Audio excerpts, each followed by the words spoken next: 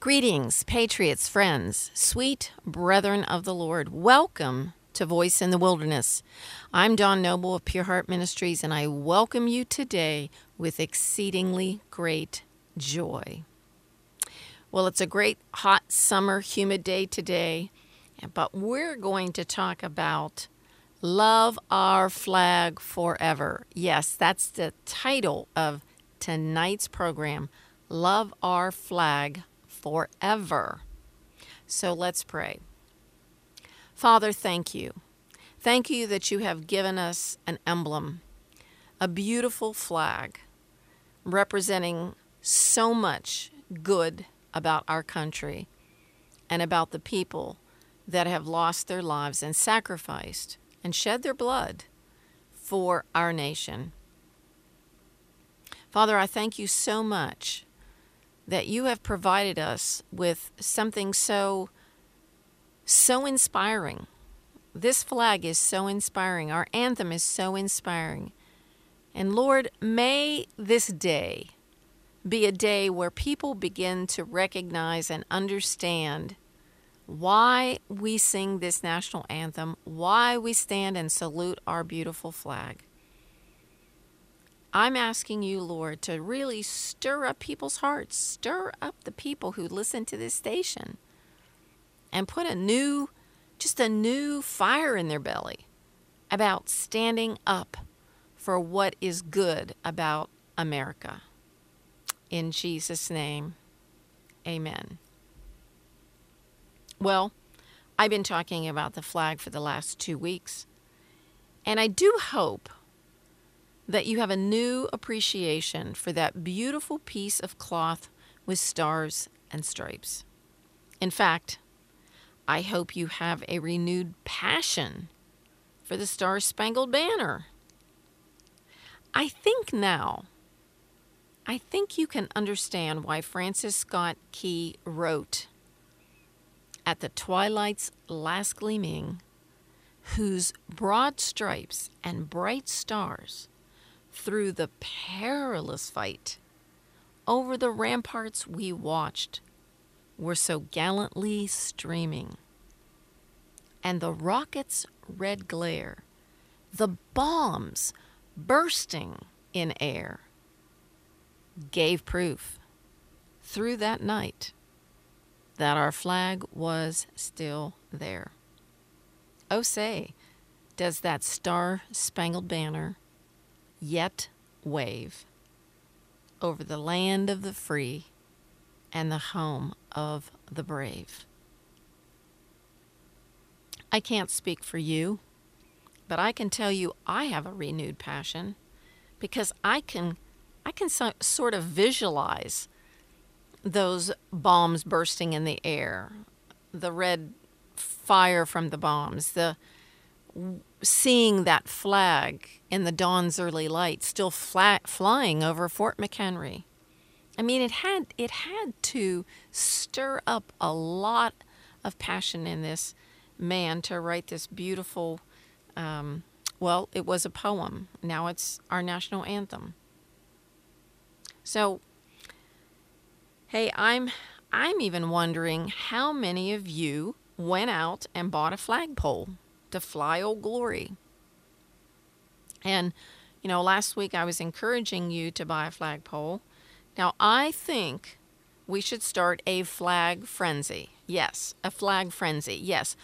Go tell everyone you know, family, friends, neighbors, co-workers, to buy a flagpole.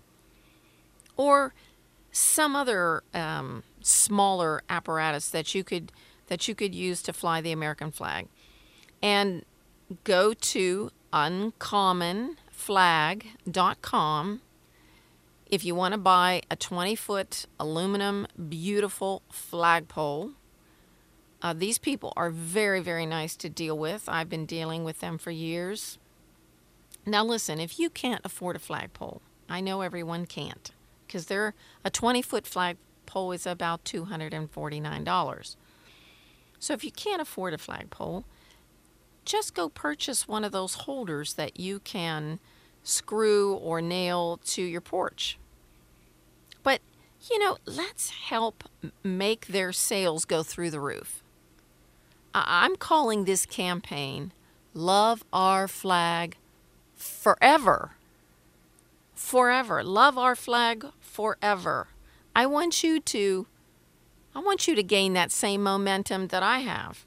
Now, I believe it's important for us to flood our communities with patriotism and love for our country and love for our flag. You're probably wondering why.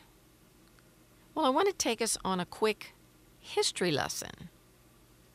So, Colin Kaepernick began protesting the national anthem. Now, few noticed the first protest by Kaepernick on August 14th, 2016. It's hard to believe that it was 5 years ago. It really is hard to believe. Because it came before a preseason game in which he was not in uniform. He remained seated on the bench during the playing of the national anthem. He was out of uniform. For the second game as well, on August 20th, he sat on the bench during the playing of the national anthem.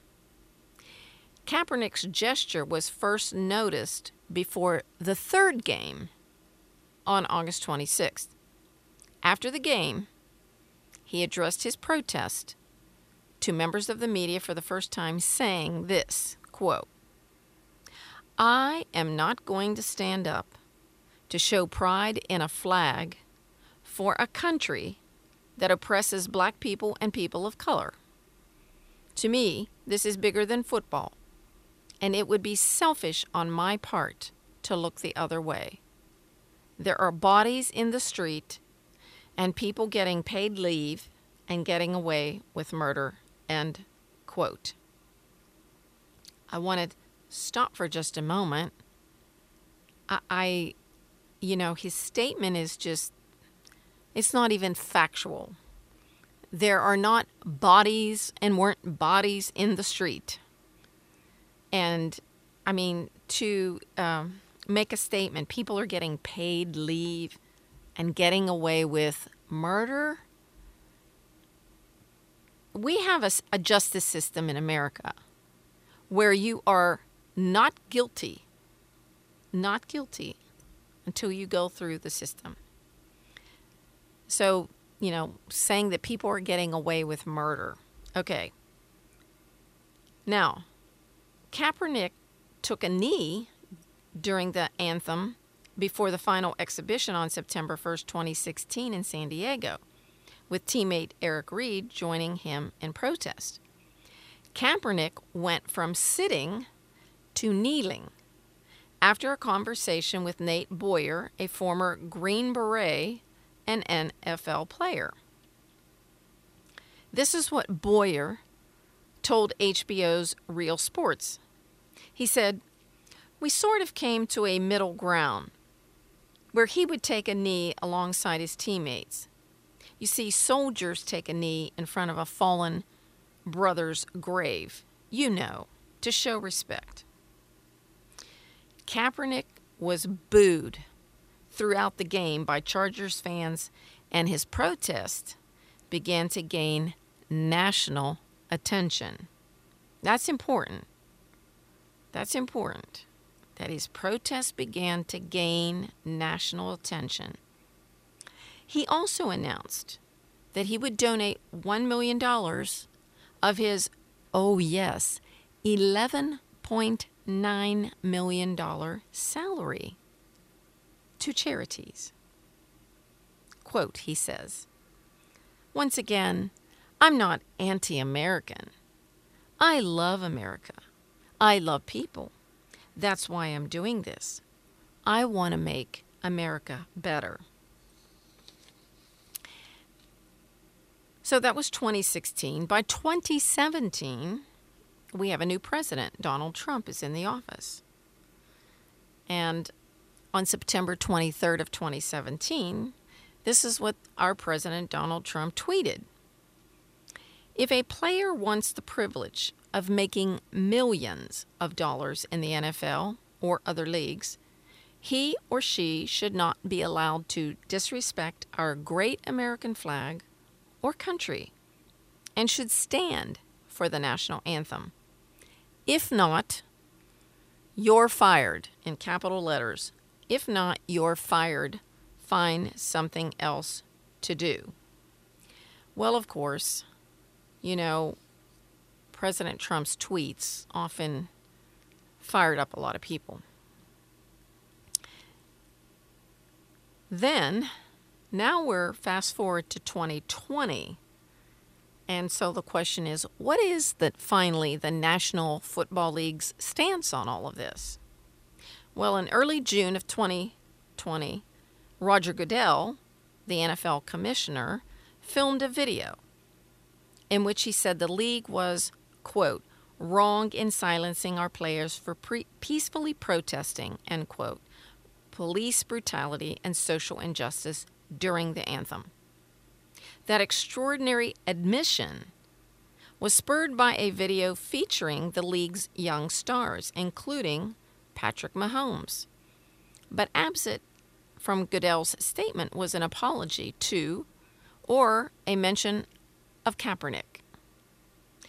In late August, Roger Goodell, in an interview with former linebacker Emmanuel Acho, was asked what he'd say to Kaepernick if given the chance. Oh, Goodell says, quote, the first thing I'd say is, I wish we had listened earlier. Cap, to what you were kneeling about and what you were trying to bring attention to.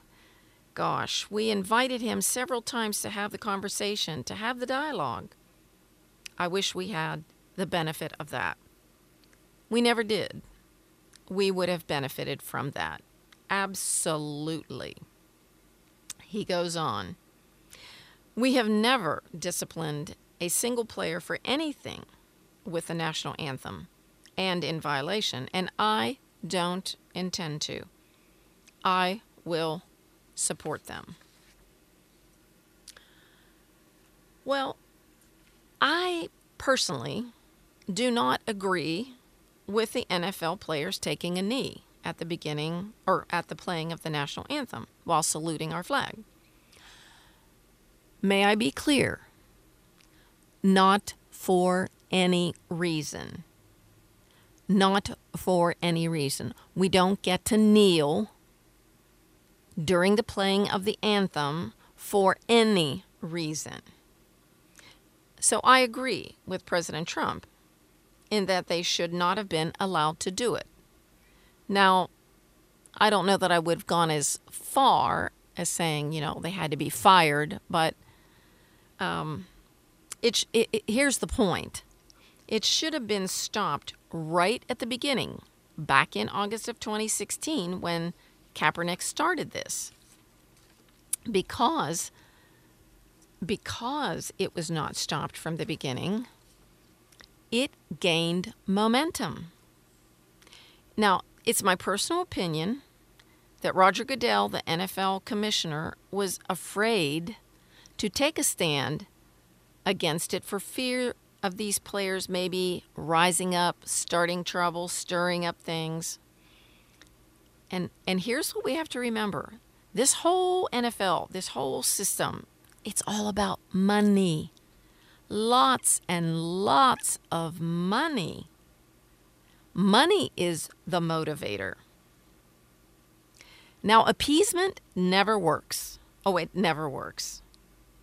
Even Drew Brees, who I love and respect, but boy, did he disappoint me.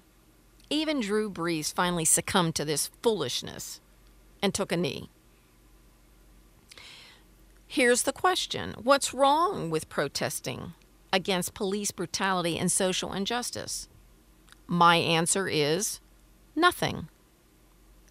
But you see, there is a deeper hidden agenda that is cloaked by these words that we know go to the core of our emotions. Social injustice, police brutality. Okay? Black Lives Matter was formed on July 13th, 2013. 8 years ago by 3 black women who were hardcore Marxists and very proud of it. Their first national protest on American streets was in the death of Michael Brown. You probably remember that protest in the streets of Ferguson, Missouri. One of the BLM's core tenets is to destroy the nuclear family. Now let's go back to the kneeling. Marxism says you must destroy your history, delete it. You remove any teaching or mention of our U.S. history. Well, how do we start to remove our flag and the anthem from society? Oh, that's simple. You dishonor it first. And you keep telling the narrative that we are a racist country. And you tell this narrative that the flag is racist and the anthem is racist. Now, if that's true, we no longer have to honor the flag, or we don't have to stand for the singing of the national anthem. You see, it's a very deceptive web that has been spun. We're naive. We don't want to offend anyone. So we bend a little here and we bend a little there until before long our foundation begins to crumble. And that's exactly what has happened and why we are where we are now, today. Proverbs 23:23 says this, buy the truth and sell it not. In other words, whatever the cost to get to the truth or get the truth, go for it. And once you have the truth, never sell it. See, we've sold the truth, and now we're paying the price. I'd like to end this program on a happier note, and I want to talk again about the flag, and maybe this might be something else you don't know about our flag. The portion of the flag denoting honor is the canton of blue, containing the stars representing states our veterans served in uniform. The field of blue dresses from left to right and is inverted only when draped as a funeral cloth over the casket of a veteran who has served our country honorably in uniform. In the U.S. Armed Forces, at the ceremony of retreat, the flag is lowered, folded in a triangle, and kept under watch throughout the night as a tribute to our nation's honored dead. The next morning it is brought out and at a ceremony of reveille, flown high as a symbol of belief in the resurrection of the body. So I want to share with you the meaning behind the 13 folds of the flag. The flag folding ceremony represents the same religious principles on which our great country was originally founded. The first fold of our flag is a symbol of life. The second fold is a symbol of our belief in eternal life. The third fold is made in honor and remembrance of a veteran departing our ranks and who gave a portion of his or her life for the defense of our country to attain peace throughout the world. The fourth fold represents our weaker nature. As American citizens, trusting in God, it is Him we turn to in times of peace, as well as in times of war, for His divine guidance. The fifth fold is a tribute to our country. In the words of Stephen Decatur, quote, "Our country, in dealing with other countries, may she always be right, but it is still our country, right or wrong," end quote. The sixth fold is for where our hearts lie. It is with our heart that we pledge allegiance to the flag of the United States of America and to the republic for which it stands, one nation, under God, indivisible, with liberty and justice for all. The seventh fold is a tribute to our armed forces, for it is through the armed forces that we protect our country and our flag against all enemies, whether they be found within or without the boundaries of our republic. The eighth fold is a tribute to the one who entered into the valley of the shadow of death, that we might see the light of day, and to honor our mother, for whom it flies on Mother's Day.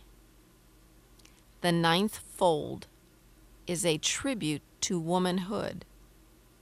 It has been through their faith, love, loyalty, and devotion that has molded the character of the men and women who have made this country great. The tenth fold is a tribute to Father, who has also given his sons and daughters for the defense of our country since he or she was first born. The 11th fold represents the lower portion of the seal of King David and King Solomon, and glorifies the God of Abraham, Isaac, and Jacob. The 12th fold represents an emblem of eternity and glorifies God the Father, the Son, and the Holy Ghost. The 13th and last fold, when the flag is completely folded, the stars are uppermost, reminding us of our national motto, "In God We Trust." After the flag is completely folded and tucked in, it has the appearance of a cocked hat, ever reminding us of the soldiers who served under General George Washington and the sailors and Marines who served under Captain John Paul Jones and were followed by their comrades and shipmates in the United States Armed Forces, preserving for us the rights, privileges, and freedoms we enjoy today. The source and date of origin of this flag folding procedure is unknown. However, some sources attribute it to the Gold Star Mothers of America, while others to an Air Force chaplain stationed at the U.S. Air Force Academy. Some sources also indicate that the 13 folds are a nod to the original first 13 colonies. The flag folding ceremony is provided as a patriotic service. I'd like you to sit back and enjoy a very beautiful song that we rarely sing today. It's titled "My Country 'Tis of Thee," and it's by Bill and Gloria Gaither.